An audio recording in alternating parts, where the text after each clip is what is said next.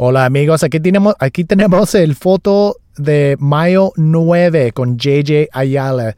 Foto número 4 de 5. Aquí puedes ver que, ¿sabes cuando caes, haces un free fall en tu bottom turn?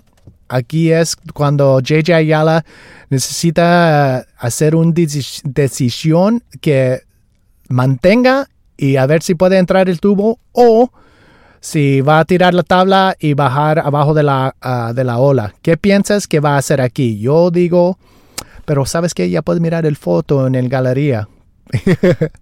Aquí está el foto número 4 de 5, JJ Ayala de mayo 9.